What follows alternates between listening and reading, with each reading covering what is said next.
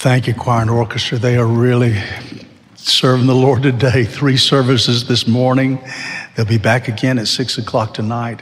Some of you have already been. Those of you who haven't, I don't know that words can describe just how emotional you'll be as you hear Jesus exalted with this beautiful choir and orchestra. It's going to be incredible tonight.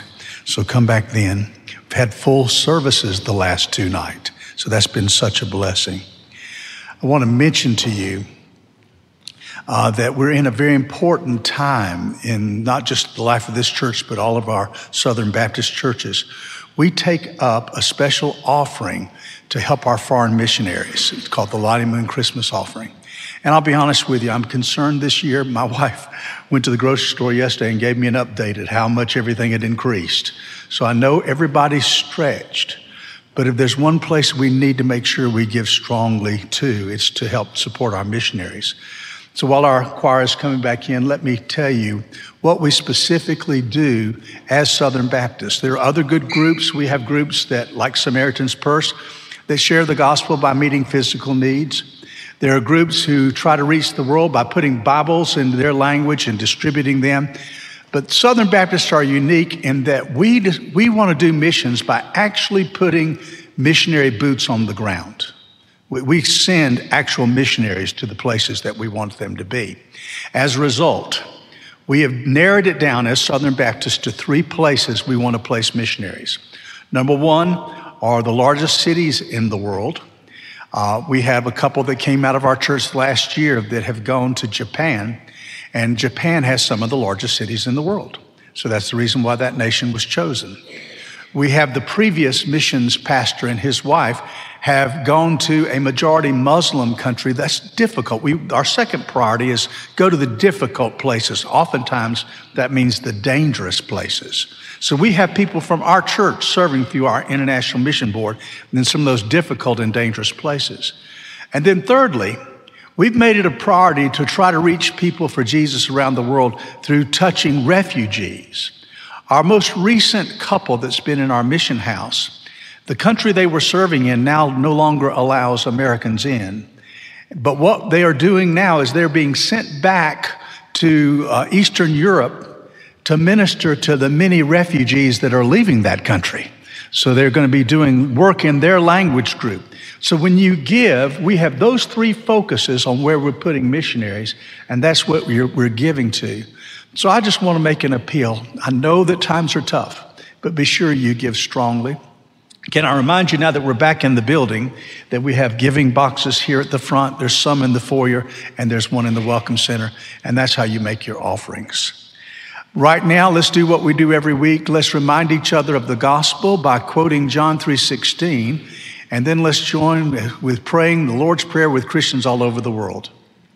For God so loved the world that he gave his only begotten Son, that whosoever believeth in him should not perish, but have everlasting life. Let's pray. Our Father, which art in heaven, hallowed be thy name. Thy kingdom come, thy will be done, on earth as it is in heaven. Give us this day our daily bread, and forgive us our trespasses as we forgive those who trespass against us. Lead us not into temptation, but deliver us from evil. For thine is the kingdom and the power and the glory forever. Amen. If I could talk about the building just a little bit before I get to today's text. The workers left the sanctuary 3 p.m. Friday. We opened the doors 5 p.m. Friday to have our service. So you can imagine this has really been an experience of jumping into the deep end this weekend to be able to have these services. And I praise God for how wonderfully they've gone. But the people over this weekend who've had more put on their shoulders are those who are running the sound, Lee and Mike and the team that's up there. And I'm so appreciative of them. Now, one thing you need to know is you've heard about the chip crisis and the parts supply chain crisis. We ordered an incredible sound system that they are telling us will be here in March or April.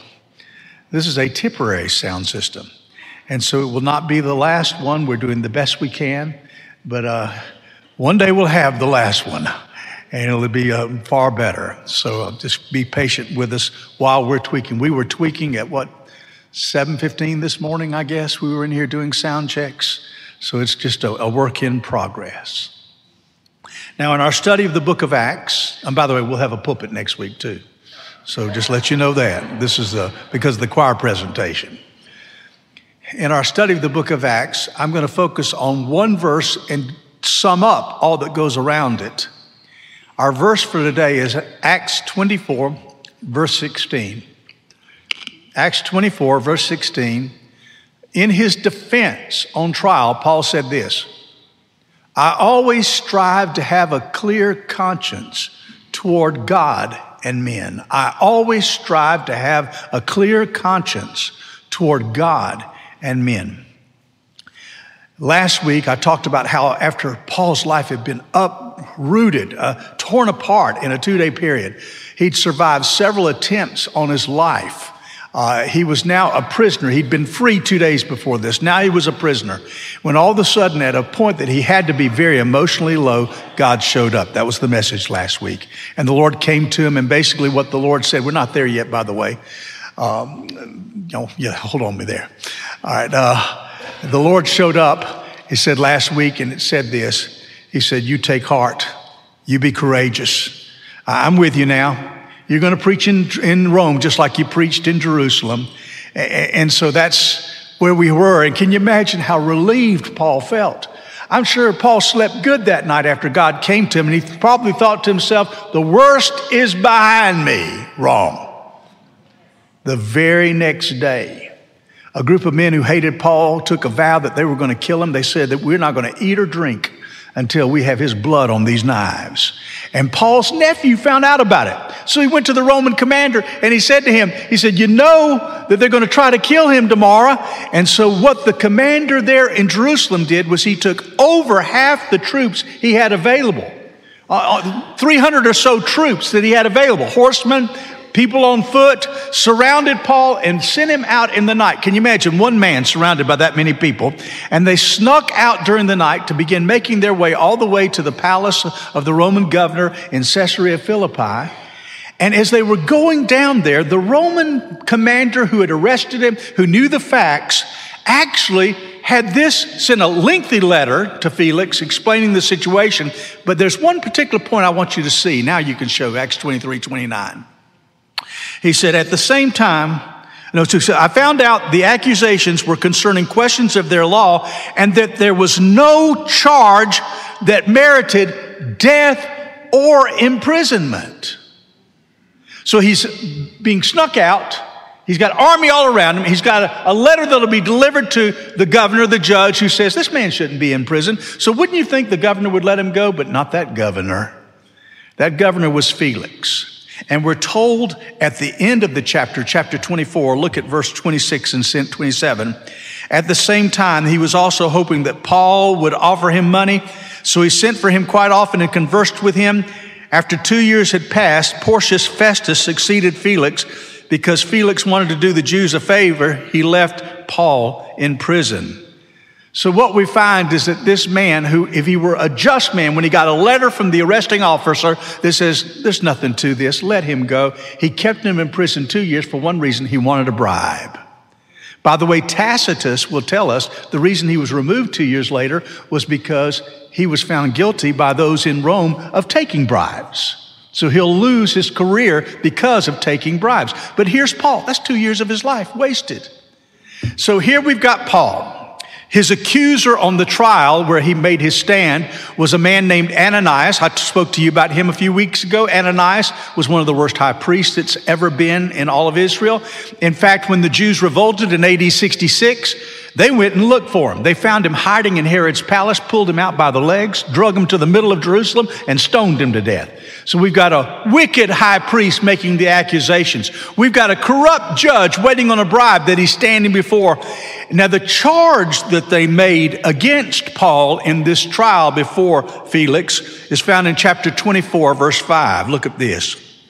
For we have found this man to be a plague an agitator among all the Jews throughout the Roman world, and a ringleader of the sect of the Nazarenes. He even tried to desecrate the temple, so we apprehended him. Here's the charge. This man should be put to death because he's an agitator. I love Paul's answer. I'm not going to read all of it to you, but basically he says this: where's the witnesses?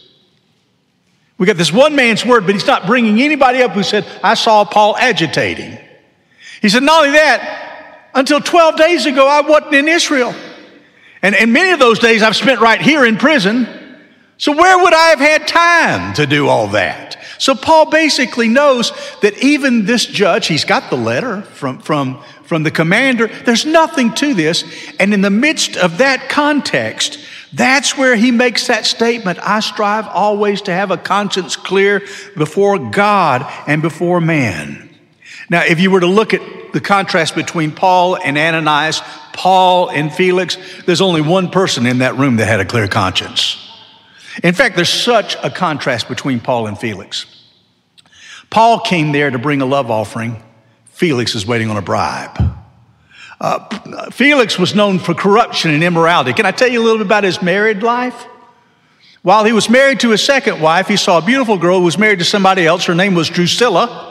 And so he hired an Egyptian sorcerer to put a spell on her so he could steal her from her husband and make her wife number 3. So not only is this guy a guy who takes bribes, he's also immoral.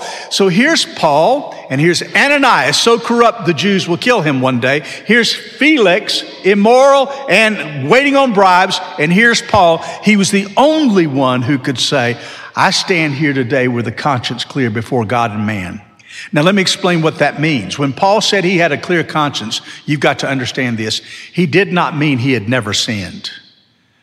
We know from reading the Bible, Paul knew because he knew his past, that he had the blood of Christians on his hands.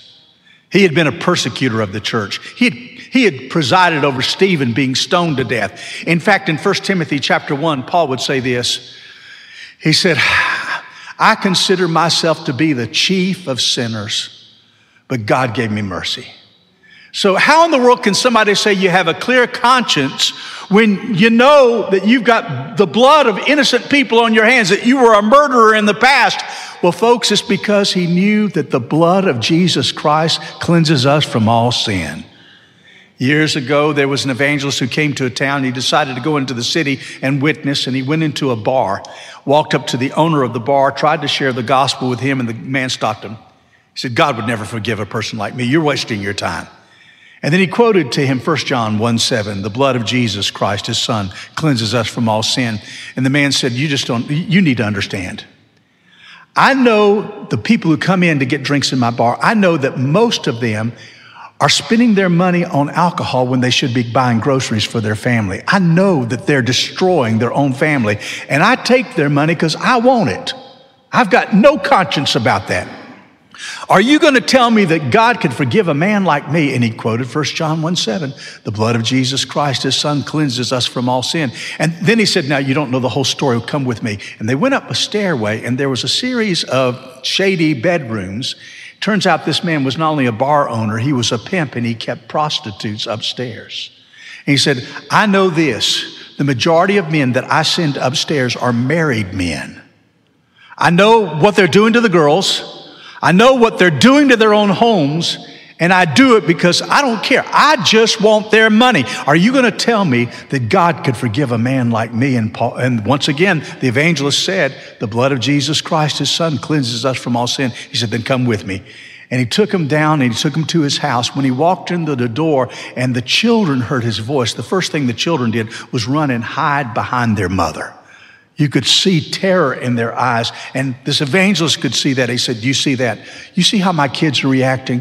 My kids fear me, and they have reason to. Are you going to tell me that God could forgive someone like me? And once again, he answered, the blood of Jesus Christ, his son, cleanses us from all sin. And he was able to lead him to Jesus. So Paul could say, I have a clear conscience because he understood grace. He understood the death of Christ. But also when he said, I have a clear conscience, that did not mean he hadn't blown it since he got saved. Because if you remember when we talked about his trial before Ananias, Paul lost his temper and had to apologize. So he had just blown it one chapter before. So here's what you and I can know as far as how we maintain a clear conscience. One of my favorite verses, I memorized it as a new Christian, is 1 John 1:9. If you'd put that on there, please. If we confess our sins, he is faithful and righteous to forgive us our sins and to cleanse us from all unrighteousness. So here's the deal, folks. We can be cleansed if whenever the Holy Spirit convicts us we have sinned, if we'll confess it, we can maintain that conscience. Maintaining a clear conscience basically boils down to this. I make sure that all my sins are confessed up to date. That's what Paul stated when he made that statement. Now, if you take a look at Paul's other writings, you'll find that he spends a lot of time talking about this concept of a conscience. In fact, in Romans chapter 2, he talks about that what the conscience is. Everybody in the world is born with a conscience because God did that. He wrote his law on their hearts. Look at this, Romans 2:15. They show that the work of the law is written on their hearts. Their consciences confirm this. Their competing thoughts either accuse or even excuse them. No matter where you've been, no matter where you're born, you got God's law written on your heart. That's a conscience. God put it there. So God gives us that sense of right and wrong. Now, that doesn't mean we can't dull it. One time a man went to see his doctor and he said, I've been misbehaving, doc, and my conscience is troubling me. He said, do you want something to strengthen your willpower? He said, no, I was thinking of something that would weaken my conscience. So we've got a conscience. It tells us when we've done wrong, but there is a danger that you can harden that conscience. I'll give you two cross references on that. 1 Timothy chapter 4, verse 12. Through the hypocrisy of liars whose consciences are seared. You can sear your conscience. When you get to that point where God says, I'm telling you something now, listen to me, don't do that, or you've got to go do that. And you ignore that. You sear that conscience. Look at Ephesians 4, verse 19. They became callous and gave themselves over to promiscuity for the practice of every kind of impurity with a desire for more and more. Their hearts became callous. You can put a callous over your conscience. I'm a guitar player, but I only average playing about 4 times a year. As a result, the only guitar I now own is a nylon string classical guitar. And I'll explain why that's the only one I keep. If you're only gonna play 4 times a year, Nathan, I know you got good calluses because you play a lot and your boys play a lot. But if you pick up a guitar for the first time and it has metal strings, you'll find that you're going to have a short session because it doesn't take long playing metal strings before all of a sudden you have extreme pain on your fingers. If I happen to be in a situation, decide I want to sing a song, maybe down the modern service and pick up Taylor's string guitar, steel string guitar, I might get through one song, but I better not practice because it's going to hurt. But I've owned steel stringed and played them a lot in the past. And what happens if you keep playing, you develop calluses and it no longer hurts. So if you're walking along and God says you did wrong, you need to go apologize for that and you ignore that. Or God says, I don't want you to go and watch that and you watch it. Or if God says, I need you to go speak and you don't listen to the voice of God inside of you. Then you can get to the point where you put a callus over that. And even though God initially instilled in you a conscience, it can become callous. We've got to protect that callus. In fact, to show how important, protect that conscience, and to show you how important the conscience is, look with me at 1 Timothy chapter 1, verse 5. Now here's Paul saying, when I preach, I have an aim in mind. When I teach, I have an aim in mind. This is what I want to see in your lives. Now the goal of our instruction is love that comes from a pure heart, a good conscience, and a sincere faith. You realize what that means? That sincere faith is is on the same level as a pure heart and a good conscience and a sincere faith. So we've got to have that good conscience. That's something that is so important. We've got to maintain that. And then there's one more warning to give you from 1 Timothy chapter 1, verse 19. Paul said, having faith and a good conscience, which some have rejected and have shipwrecked the faith.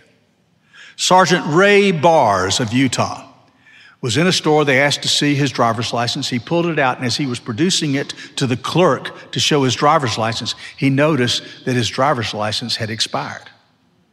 So he reached into his pocket for his ticket book. And on the spot, he wrote himself a ticket for having an expired driver's license.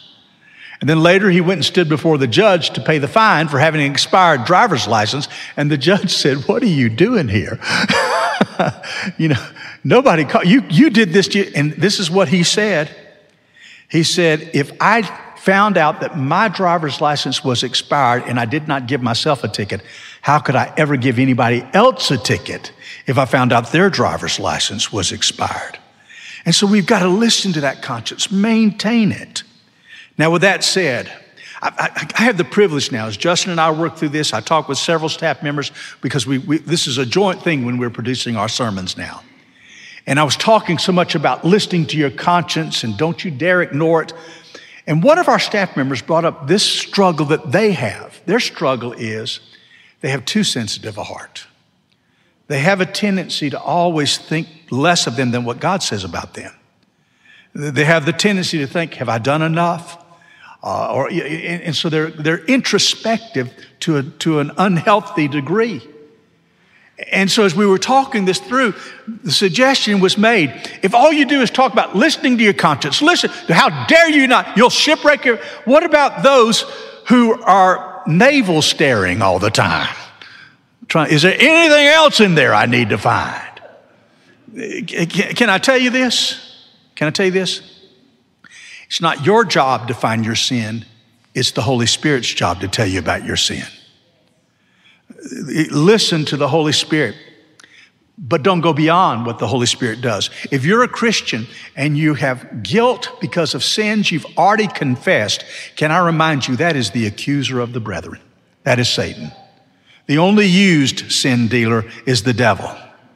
If you're a Christian and you cannot bring yourself to conclude that God could want me, God could love me, God could use me, I want to tell you that is the words of the devil. That's not the words of God. Can I remind you what God says about you? God says you're his child. You have the righteousness of Christ. He's well pleased with you. So yes, we need to listen to the conscience when he convicts us, but there's a freedom that comes when you're sitting there and God's not bringing up something. Can I show you a freeing verse?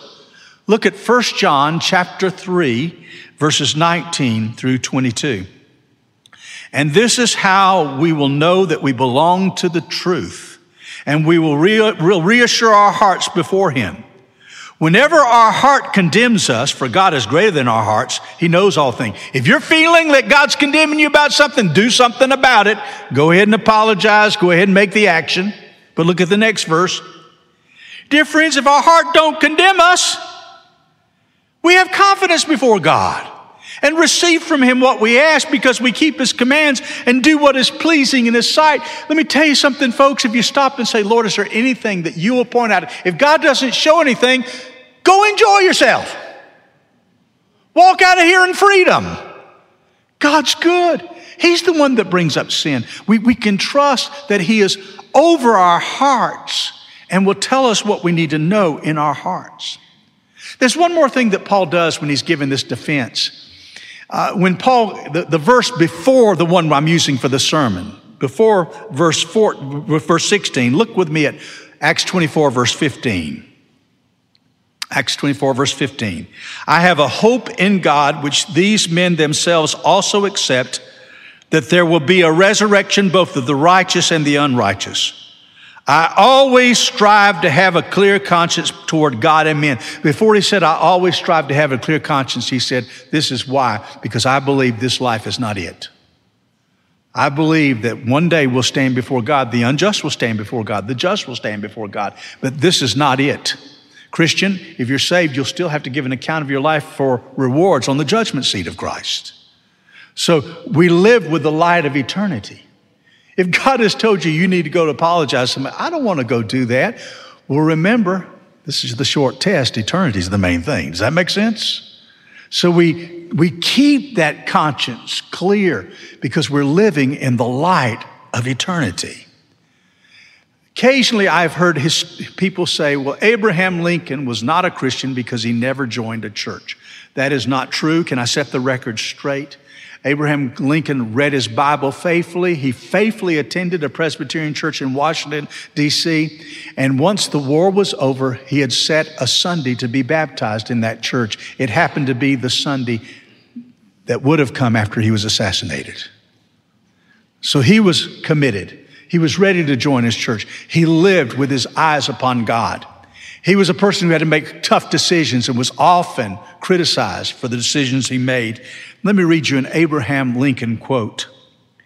I desire to so conduct the affairs of this administration that if at the end, when I come to lay down the reins of power, I've lost every other friend on earth, I shall at least have one friend left. That friend shall be down inside me. So I'd rather keep my conscience as my friend than anybody else on this planet. So we always should strive to have a clear conscience before God and before men.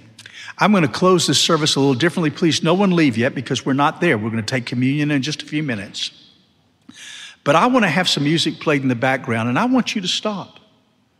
And I want you to say, Lord, would you show me if there's anything between you and I that I need to settle, I need to confess, I need to make a commitment to go do something about. Because after all, we're about to have communion. In 1 Corinthians 11, it said, examine yourself before you take communion. So we're going to take some time to do that when my brother plays. Would you just pray with me now?